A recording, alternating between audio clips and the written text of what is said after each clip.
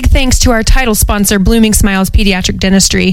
Dr. Arpita Patel has a beautiful, modern, and upscale pediatric dental office in Charlotte, North Carolina. She and her experienced staff treat children of all ages and special needs patients. They create a comfortable, stress-free, and memorable dental experience for both the child and parent, starting with earning your child's trust and always catering to their individual needs. They're proud to offer the Waterlaze Plus laser system they call Princess Poppy. It's an alternative method, which means no injections, shots, or drills. They genuinely share kindness, patience, compassion, and fun.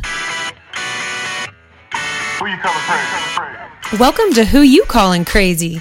This is a unique mental health podcast.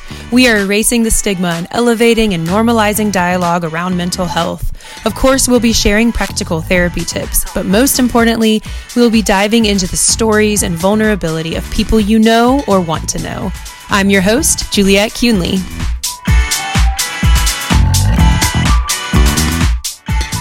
Yeah, I'm Sam Timonich, and I'm the chef owner of Your Farms Your Table. I'm also the co-leader of Charlotte chapter of Ben's Friends and personal chef to Christian McCaffrey. Awesome. Are you from Charlotte? No, I'm from Myrtle Beach originally. Nice. Back in the day, by way of New York and Philly and DC and all over Mexico City. What? Okay. Awesome. But how long have you been here? Since, for the most part, 2004. I was away when I went to treatment. I was gone for 3 years. Okay. Off and on for 3 years. You know what I mean? So I had a 3-year gap in permanent residency here in the Queen City. Yep. Okay. So I was just saying to you, I know you tell your story a lot, but tell our listeners a little bit about your mental health journey, what that means for you. Well, yeah, so it's been decades, since I was super young. Coming up in a big Italian Catholic family and, full of dysfunction on the inside, but wanted to be Brady Bunch on the outside. And so that was those were our tools for living. I'm one of 5 siblings. So there was a bunch of us running around and, my parents were super young whenever they put the family together. And I can tell you right now with confidence, they weren't equipped for what they had coming to them. You know what I mean? And so if they're not equipped, how can we be equipped? So it's one of those things. And then on top of that, I grew up in a restaurant, and this is a very different restaurant scene than kind of what we know, what the public knows now. It was very rock and roll. It was very drink beers throughout the shift. There was mental health. I had access to excess at a very early age, and whether it be sex or drugs or drink, I was in it. And as a young boy, that. Back then, which is so cool that we're talking about it now because it was such a badge of honor. That's right. At the time. And, look how cool I am. Yeah. All my boys, all my friends were jealous. But, no curfew. We would close the bar down and, even my dad was in on it. You know what I mean? Like he knew what was going on and he would leave me there with a partying crowd. And that was the way it was. Because that was just the scene. That was it. Mm-hmm. Yeah. And that it comes kind of naturally with late nights and long hours and, in talking with some other chefs, I understand it to be different than like you said, the outside looking in where it's like this, there's just this pressure too of like, everything has to be on point. Like, it's not just the food tastes good, but it's, like there are so many like measures of being judged, I guess too, in that world. Yeah. Yeah. Oh, well, the main thing for me that sticks out was, I was just taught to numb, just numb, and whether it be parents divorcing or, my mom moved when I was young and remarried. And so there's trauma there. And, I was caught up in the opioid epidemic. I hurt my back in high school lifting weights. And so so I had all these things going on as a young person, but with no true skill set and nobody to really go to say, man, I'm scared and I'm hurt. This doesn't feel right. I don't know what to do. Yeah. You know what I mean? And so I bundled that up and ran with it for the next, 3 decades. Yep. And 5 siblings, that's a lot. That's a lot of dynamics of 4 sisters too. 4 sisters. Woo! Yeah. So that, yes. So, and where are you in the birth order? I have to ask as a therapist. I'm in the middle. Okay. Yeah. And so, but I loved your point of just if the parents aren't equipped, So kind of this idea of the top down, then it's just a shit show all around because everyone's just kind of like fending for themselves, and there's nothing really modeled for you as far as kind of that stability, or like you said, just coping skills or having a place to go to. Yeah. I mean, and I think about my position in parenthood now, like my dream whenever I first had children prior to getting sober was to, teach them how to be successful and make money and find a career and you know what I mean? Like all these, surface type is, you know what I mean? Like surface type solutions. And now, what was once a huge emotional liability was my childhood is now the greatest asset because, as a parent, the only thing I'd ever want from them is to be somebody that they trust and would be able to ask for advice. Yeah. Your values shift for sure. Mm-hmm. Yeah. But that's the beauty of sobriety. And I think like, whenever you talk about mental health and sobriety, it's like most people associate sobriety with absence of drugs and alcohol. Well, of course, that has to be the foundation. Like that has to be the beginning, but there's so much personal growth involved to where you can take a hard look at some stuff that's, that's really, really personally challenged and can be super emotional and be able to, apply it to your life. Consciously, and make it current. Yeah. Do you remember during that time being aware of what you were doing was numbing and like being aware of, I don't have anyone to turn to? Was that in your awareness or was it, you were just so caught up in it? It wasn't really. No, I just knew I was different. It was, the people around me didn't drink like I did. The people around me, for the most part, didn't drug like I did. A lot of the people that I hung out with, we were all had a little bit of heathen in us. You know what I mean? Like we weren't all choir boys, but I, I always felt separated. Yeah. Which comes with its own stuff too. Feeling othered or like an outsider too. Less than. Yeah. Yeah. That's it. That's it. And so that just perpetuates the cycle for sure. Sure. Yeah. So a little bit about then the rock bottom. Yeah. Yeah, sure.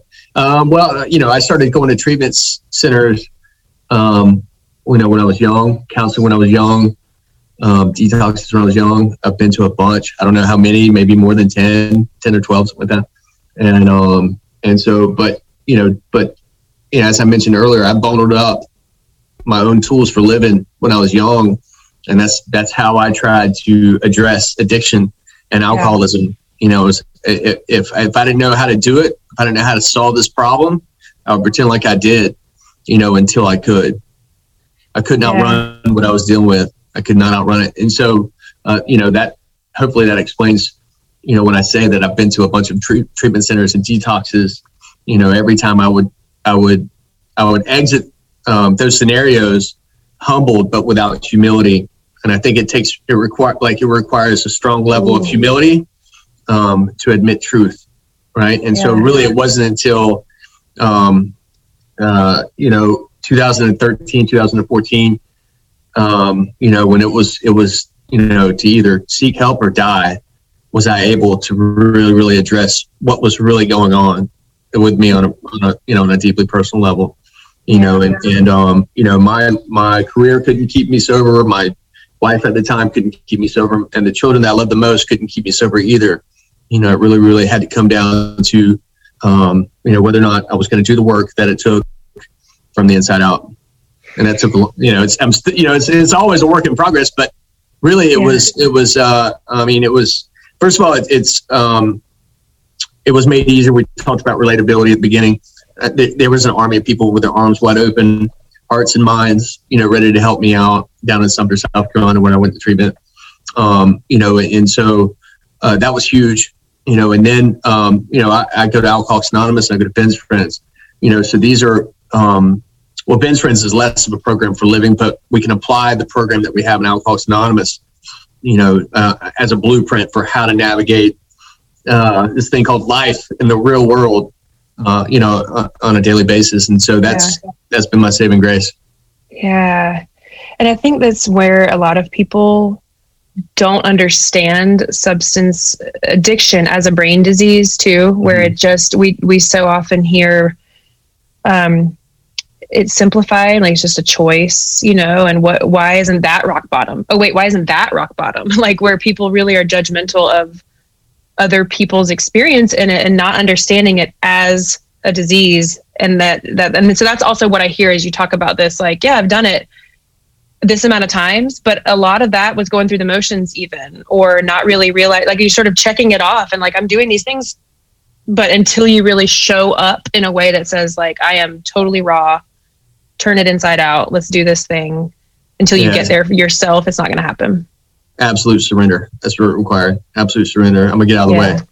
But you look back on, like, especially in American society, like, we saw what happened with the crack epidemic in the 80s, right? And that was one of those things where it was like, we as a society compartmentalized that as the Black problem, right?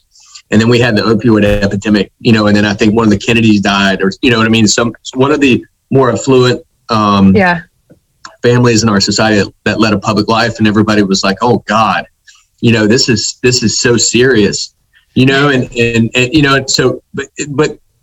gives you an idea of like, I lived both lives. I lived the crack epidemic when I was on the street, and I lived the opioid epidemic. Right. And so that, you know what I mean? So I have experience with both, and how it's an equal opportunity disease. It does not discriminate, man. Yes. Discriminate, but like I said earlier, like that's a major asset. My time on the street's a major asset, because I get to do a lot of work now, based on experiences that I had then, and for the people that I know that are still out there, and of course with the opioid epidemic, we get to have strong conversations about that as well. Yeah. And you understand that. I mean, that's the thing. And that's what makes someone so empathetic and able to connect and help, because you've lived both sides of it. That's right. Yeah. Yeah. And so when you use that word surrender too, I mean, there's nothing more vulnerable though. I mean, that is what makes getting help and seeking help so terrifying. Yeah. Yeah. I mean, I ran from that for 3 decades, Yeah. And I'll be 45 this year. Yeah.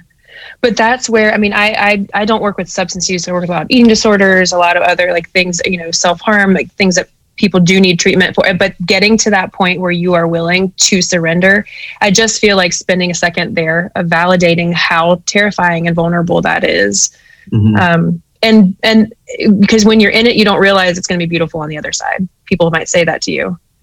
That's right. You can't see that. That's right.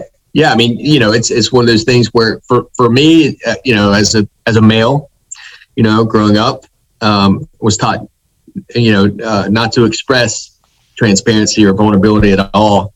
And then, I think the fear that's involved, especially from an addictive point of view, is that what if I do have to change everything? You know what I mean? Yes. What would that look like? Then there's the fear of the unknown, and that. Coupled with, the misogynist world that I grew up in, it was, I guess my life's greatest challenge. Yes. Even if it's totally dysfunctional, it's familiar. Mm-hmm. And the fear of what change could look like can hold so many people back. Yeah. I mean, if this dysfunction is all you knew, which is all I knew, then it was much safer to marinate in that, than take a chance on something that might actually, provide a healthy alternative. Right. And that's what people can't understand outside looking in. Like, why do they keep choosing this? But it is that heart space of, because it's what I know. Mm-hmm. And so that's why there's just no room for judgment and assumptions, because of you never know someone's fear. You never know someone's level of fear. Yeah. And exactly what you said, that's a license for self-righteousness as well, because I can remember many, many days, and I didn't, like, the people in my life just didn't start wanting me to get sober when I got sober in 14, right? This started years and years ago, but that was a license I would use on a regular basis, was that you don't know what it's like. Yeah. You don't know what it's like. You really don't know what it's like to be dope sick. You don't know what it's like to be alone. And you know what I mean? Like, so totally. That would be, one of the tools I would use to facilitate, and to manifest, my addiction and alcoholism. Got it. Yep. So relationships with your family now, in a nutshell, like, I'm sure that there's a lot of repair that had to happen, and Yeah. Forgiveness. Yeah. I mean, so I'm one of 5. We're all sober. Everybody's sober. Everybody's still here. And that everybody has long-term sobriety. So, on our own schedules, we've been able to, to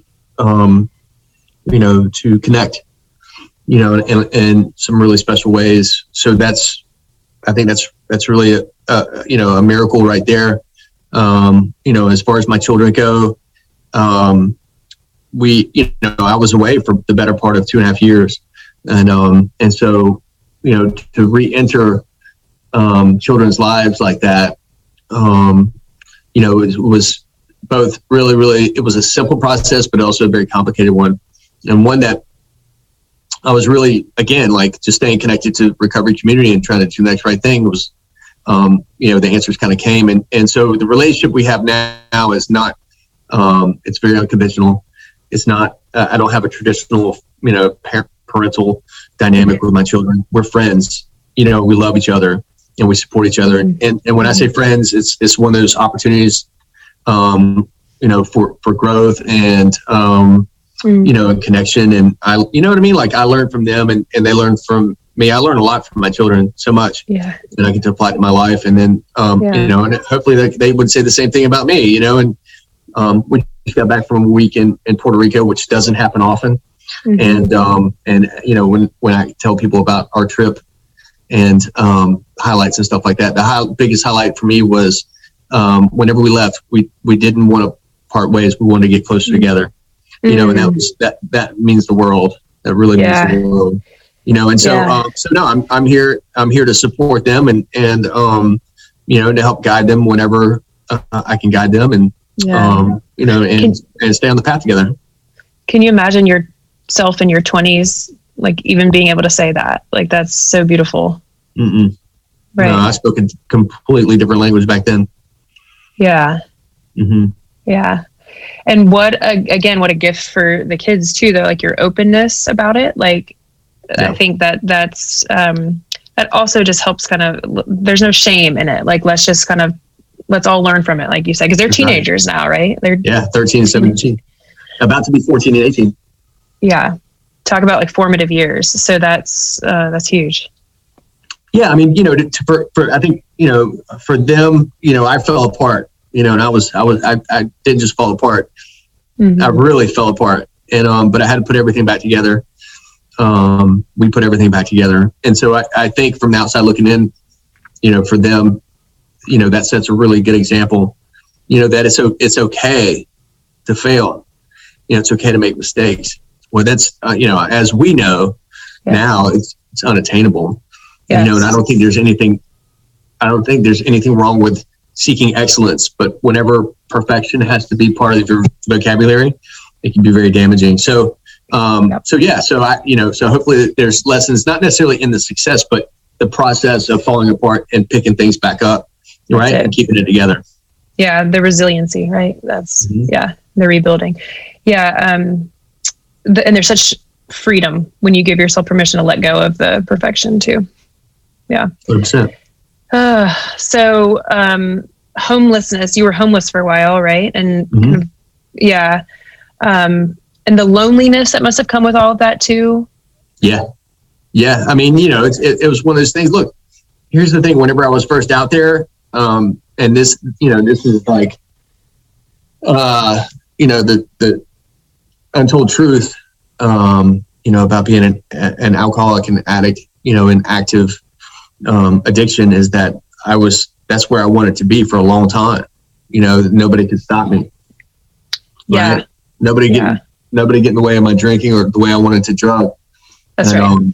But the streets, what I saw in the streets is from a violent standpoint, from a criminal standpoint, crimes on females, I'll never forget it. And, it was quickly made apparent to me that somebody like me was not necessarily built or made to stay out there, and so whenever I left, I remember that morning very, very well. I left and I had no plans on getting sober. I just didn't want to die. Ooh. Right. And I felt it. and I felt the end. I felt like the end was near, and if I didn't do something that moment and that morning, then I didn't know how much longer I would last out there, and I wasn't ready to do that. And I wasn't ready to have my children, attend a funeral of their fathers. Yeah. So that was it. So, the irony is that, I had no plans on getting sober. I had no plans on Zoom calling with somebody awesome like you. You know what I mean? I just didn't want to die. I just didn't want to die. That is so powerful. Yeah. Because at that point, you don't even know what that means, but you just know you want to live. Yeah. I mean, I'd been up for 3 days. I was strung out. I went and I went to a liquor store and I stole a couple bottles of liquor and I got on a bus and you know what I mean? So whenever you're in that headspace, people got to understand this is how it is. When you're in that headspace, you're not thinking about 5 years down the road. You're thinking about how the hell am I going to make it through this next moment? Yeah. That's what I mean? Without somebody putting a gun in my head, or a brick to my face again, which had already happened. And so anyway, so that's, but that led me to the point of desperation and willingness. Yeah. Can I ask if, other than kind of groups and stuff, did you ever do individual therapy? I never have. Okay. I haven't counted it out, especially when my mom's passing last year, but I never have. Not since I was a lot younger when my parents were in Sydney. Yeah. But I think that speaks to the power of these groups, and a lot of people are really terrified by that too. Like, what, you want me to own my stuff in front of these strangers? And there is, that being around people where it's validated and kind of they understand, like, there is so much power in that. Yeah. There is, and that can circle back around to March of 2020 when the pandemic struck, right? And I was out of a job and didn't know what to do, was super scared, was pissed off. I had no idea that this COVID thing was coming. I had my head down. I was focused on the restaurant. Yeah. And so I really had to move through and my life just came to a screeching halt. Well, for about a week it did, until I started what I'm doing now. But it really, really did. The routine that I had in place and the life I'd led for the previous 5 years had come to an end. And that's a scary place to be, which is why, it was so important for me and hopefully for others to stay as close to whatever program it is that you have in your life, so that when shit hits the fan, you know exactly what to do and how to do it, what to say and who to say it to. You know what I mean? And so I was able to really, really lean in on Ben's friends and the principles of sobriety so that they and it could hold the lantern for me, through some really, really dark times. Whenever March 2020 happened, I was taken back almost like in a time machine. Ooh. Whenever I lost everything and I was in that recovery center, just off the streets. You know what I mean? And that's a bad place to be. And so I'm super grateful for them. I'm super grateful for the program. I'm super grateful for the people in my life and my family, for just having solutions. Yeah. Well, it's just a reminder how much is out of our control. And structure. I know that structure is so important for people in recovery. Mm-hmm. And so when everything stops. So your coping skills that you had built up over the last 5 years, which, let's be honest, like 5 years is not that long. So like so your coping skills, your strategies, that was all taken from you. I mean, from all of us, but someone in recovery, that matters significantly. So you had your people to lean on. Yeah. Ben's friends. And we lost our mom. We lost our mom in June of 2020. 2020, yeah.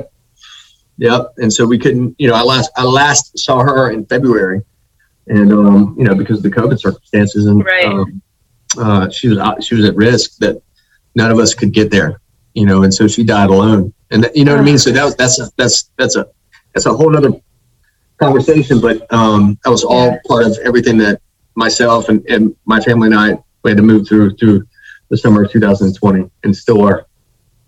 Oh my gosh. Yeah. That's something you carry. Well, grief, you just have to learn to carry differently over time, but within the context of the pandemic, I can't imagine where you said you couldn't be there to kind of be with them or to celebrate their life as you would have liked to. And Yeah, I can't imagine. Self-care, kind of going back to that, like coping skills, self-care besides groups and everything. Like, what do you do to keep your mind right? Yeah, I love that question. And so one of the tools I learned early on was in order to right size, because like our minds, especially as a recovered individual, still want to make mountains out of molehills of the issues between our ears, right? And so one of the tools that I was taught at an early time in recovery, it's a great formula that I still use today, is get out of self and into service. And so when I'm invested in someone else's life, whether it be their ups or their downs, I have an opportunity for perspective, and it helps me look internally to better manage and right size the issues that I might have going on at the time, and so it's really, really important for me to work with people in the program. I have, I have a sponsee. I'm about to go to Ben's Friends at 11. So it's just really, really important for me to stay involved, in the recovery process, and people that are new in recovery, people that are older that have more time in recovery, and so that I'm inside that orbit.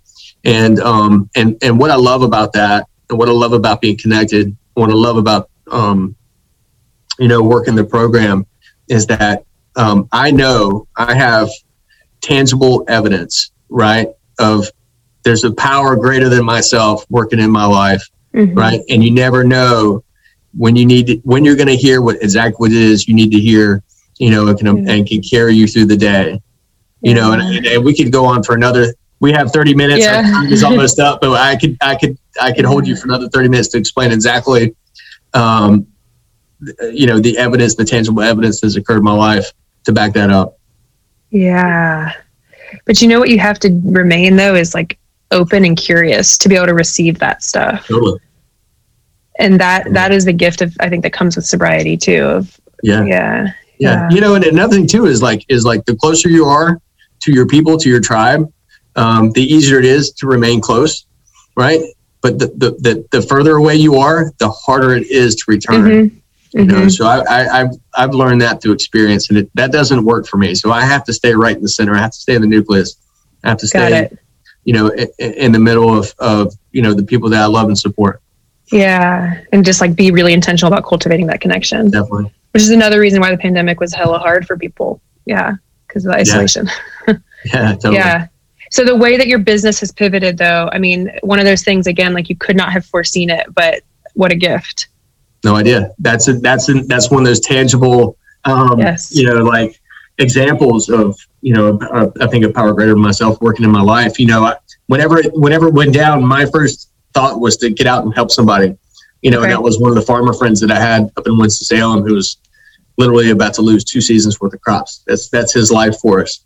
And so I had, it's just like whenever I got off on that bus, whenever I left Charlotte to go get help, I didn't want to die. Like that was my initial plan. And so whenever I started this meal delivery thing, it wasn't to start a business. It was to hold me over until upstream, up and back up. Right. But one thing led to another. I think, a door, one door opened after another, but I'd done the legwork to walk through them, right. And here we are over a year and a half later, and we're doing really well. And, I employ people that are early in recovery. Literally everybody that works for me is in recovery.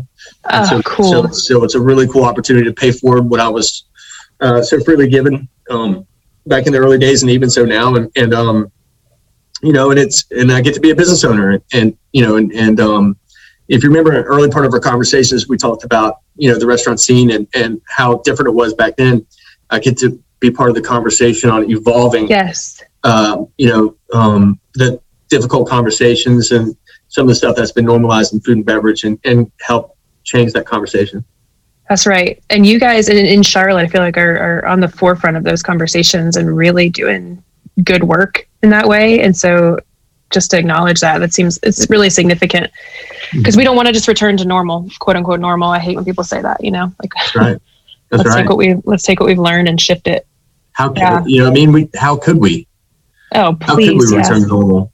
Yeah. Yeah. So is there a meal for you that evokes strong memories of any kind, positive or negative, or just something? What comes to mind when I ask that? I realized what was going on in my life and how I was feeling. And it really comes down to this. And this is the newest chapter, and for me as a cook, was that getting to go to a farmer's market or farm, right, and be able to look these people in the eye, right, and hear the stories about the products and the passion that is invested in growing them or supplying them, but consciously and with intention, exchanging ideas and support. They support me and I support them, and then bringing that back to the kitchen. That's the emotional connection that I've never felt before in cooking. And so that's what I call it seasoning. That's what I season my food with now is like, and then of course we have the opportunity to deliver that, package it up and deliver that to not only Myers Park, but the west side of Charlotte. I do 3 courses for $30, and that's for a reason. So, you know what I mean? So if you're struggling from paycheck to paycheck, and you want a hot, locally sourced meal with soul, then I can do that for you. But if you know what I mean, like if you're in Myers Park, and you're just returning from St. Bart's or whatever it is, and you don't feel like cooking, I want to be able to connect you to the community as well, right? Yeah. And I take care of one of the best athletes in the world. He's super busy, but he's one of the most high character people I've ever met. With all the means, but I find so much satisfaction in being able to connect him with our local suppliers that without all that, he would not have any idea who they were. And I'm talking farmers from Matthews Farmers Market and beyond. Yeah, so that's my right now that's my life mission, and that's the purpose behind Your Farm to Your Table. Yeah. It's hard to even there's not even necessarily a word for that. Because it feels bigger than connection. Totally. It's like this it gets down to the granular level of tracing it all back. Like, where does it start, and how do we have gratitude for every step of the way and realize that we're all connected? That's right. Yeah. I mean, on a normal day, my day starts at 4:30, and I'm done by 10 or 11. And the question I get the most is, how do you do that? Why do you why do you do that? And the response I often give is, what are you doing with your life? Are you truly happy? Are you satisfied? How do you get to the farmers markets on Saturday morning after such a busy week? I was like, because, that's part of my recipe, and I feel like, with everything that everybody went through in 2020, I, as an ambassador, of food and, and cooking, feel a duty, in representing these people to the best of my ability. Yeah, it's 100%, my passion. And to be honest with you, all I have to do is whenever I have doubt or I have challenging moments, is to look back, the past 12 or 15 months and to get a better understanding of exactly what I'm doing and why I'm doing it. What I mean? And to be, to be emotionally or spiritually reinforced and supported, knowing that I'm on the right path. Right. And whatever comes my way next, I'll be prepared for it, because, we're doing this and we, without hesitation. Yeah. Yeah. And hopefully you've built confidence in yourself too, to be able to pivot well and be resilient.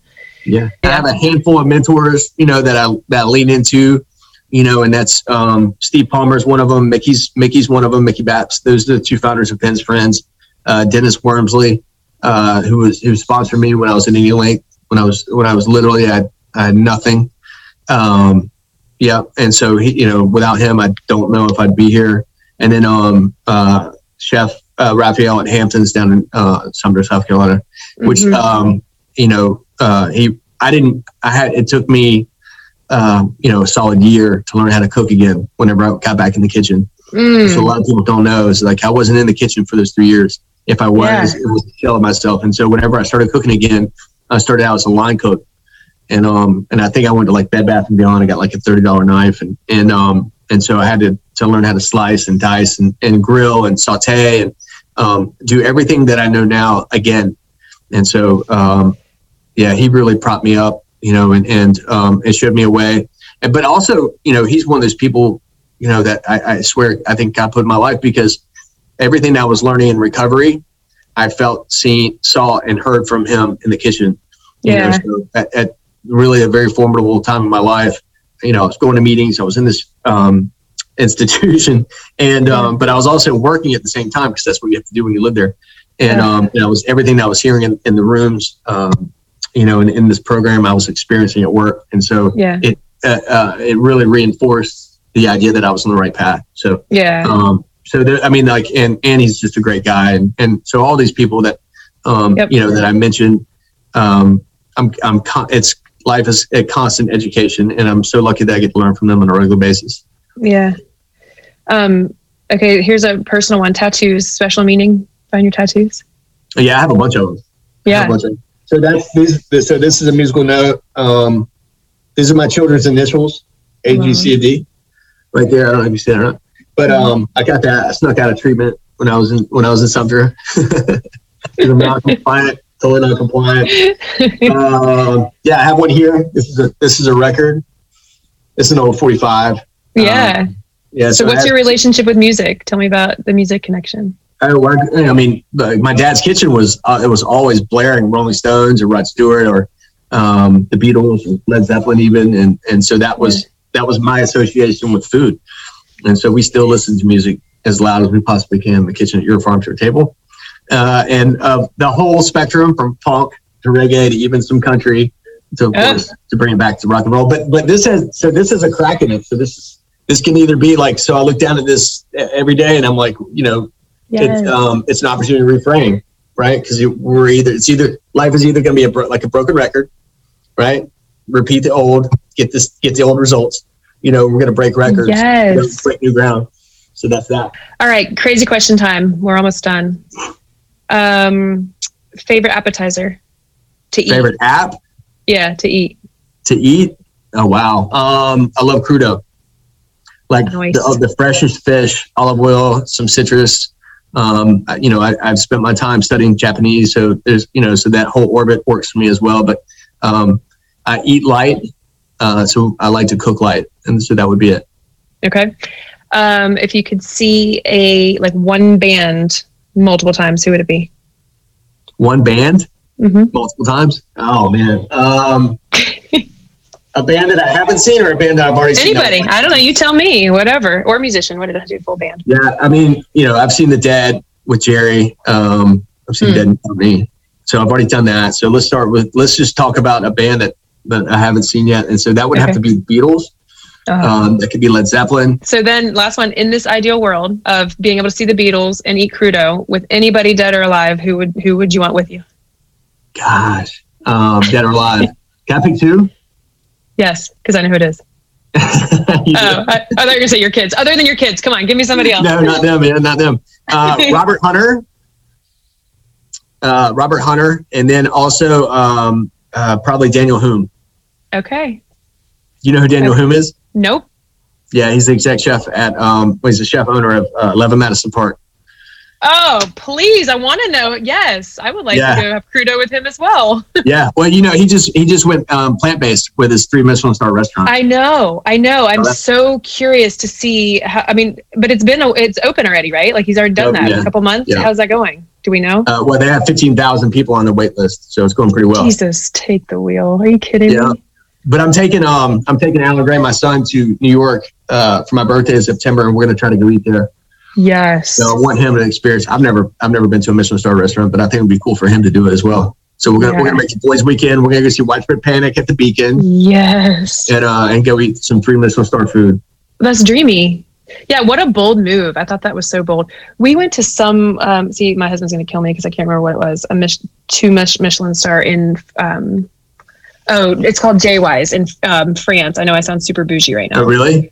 Yeah, it was just like earth-shattering. Was it? Oh my God, yeah. Right. It was one of those, where you're just like, I don't want this to end. Like, I'm going to have to look it up. Yeah. So anyway, but incredible. Cool. Hey, I learned a lot about you. I am so grateful that you you chose life and that you choose to be seen and let yourself be seen and just to step into that vulnerability. I think it's so powerful for people. So really appreciate you today. Thanks for having me. As we talked about, it's hard sometimes to see that we need to surrender because change can be really scary. Even if things are dysfunctional or unhealthy, it's familiar. So I want to talk about what letting go and surrendering is truly about. And it's about releasing control. So it's when what we're doing and saying is no longer about trying to control the future or predict a certain outcome. We learn to let go of that. So we turn our ego over to either a deeper wisdom or to receiving help from others. So we, of course, still put in the work and there's still intentionality to our actions and our behaviors, but we have a better understanding that doubt, fear, worry, and outcomes can really truly be out of our hands. So we learn to be in the present moment directly as it is, which is really mindfulness. So some ways we can cultivate the practice of surrendering. Get to know your fears and your limiting beliefs. Work to unlearn these and reframe your thoughts. Practice knowing what your needs are and when to ask for help around them. Visualize letting go. So what would look, feel, be different if you relinquished control? Use mantras or affirmations like, I can safely let go of what's out of my control, or my personal favorite, trust the process. And you can also physically practice trying to surrender. So if you notice when you drop into your body, if you notice the energy that's around that fear and uncertainty, try to relax into that and let yourself feel it. That helps us learn to trust that we can be with it. And I love how Sam talks about the greatness that was on the other side of this vulnerability and surrender. It's a great lesson for all of us to take forward. Thanks for listening. Who you calling crazy? So, who you calling crazy? I think you mean human. We are removing the stigma, y'all. Say it loud and proud. Yep, I go to therapy. Again, huge thank you to our sponsor, Blooming Smiles Pediatric Dentistry. Just check out the Google reviews for Dr. Arpita Patel to see how great she is with kids. They truly offer a holistic approach to ensure for every patient the well-being of mind, body, and spirit.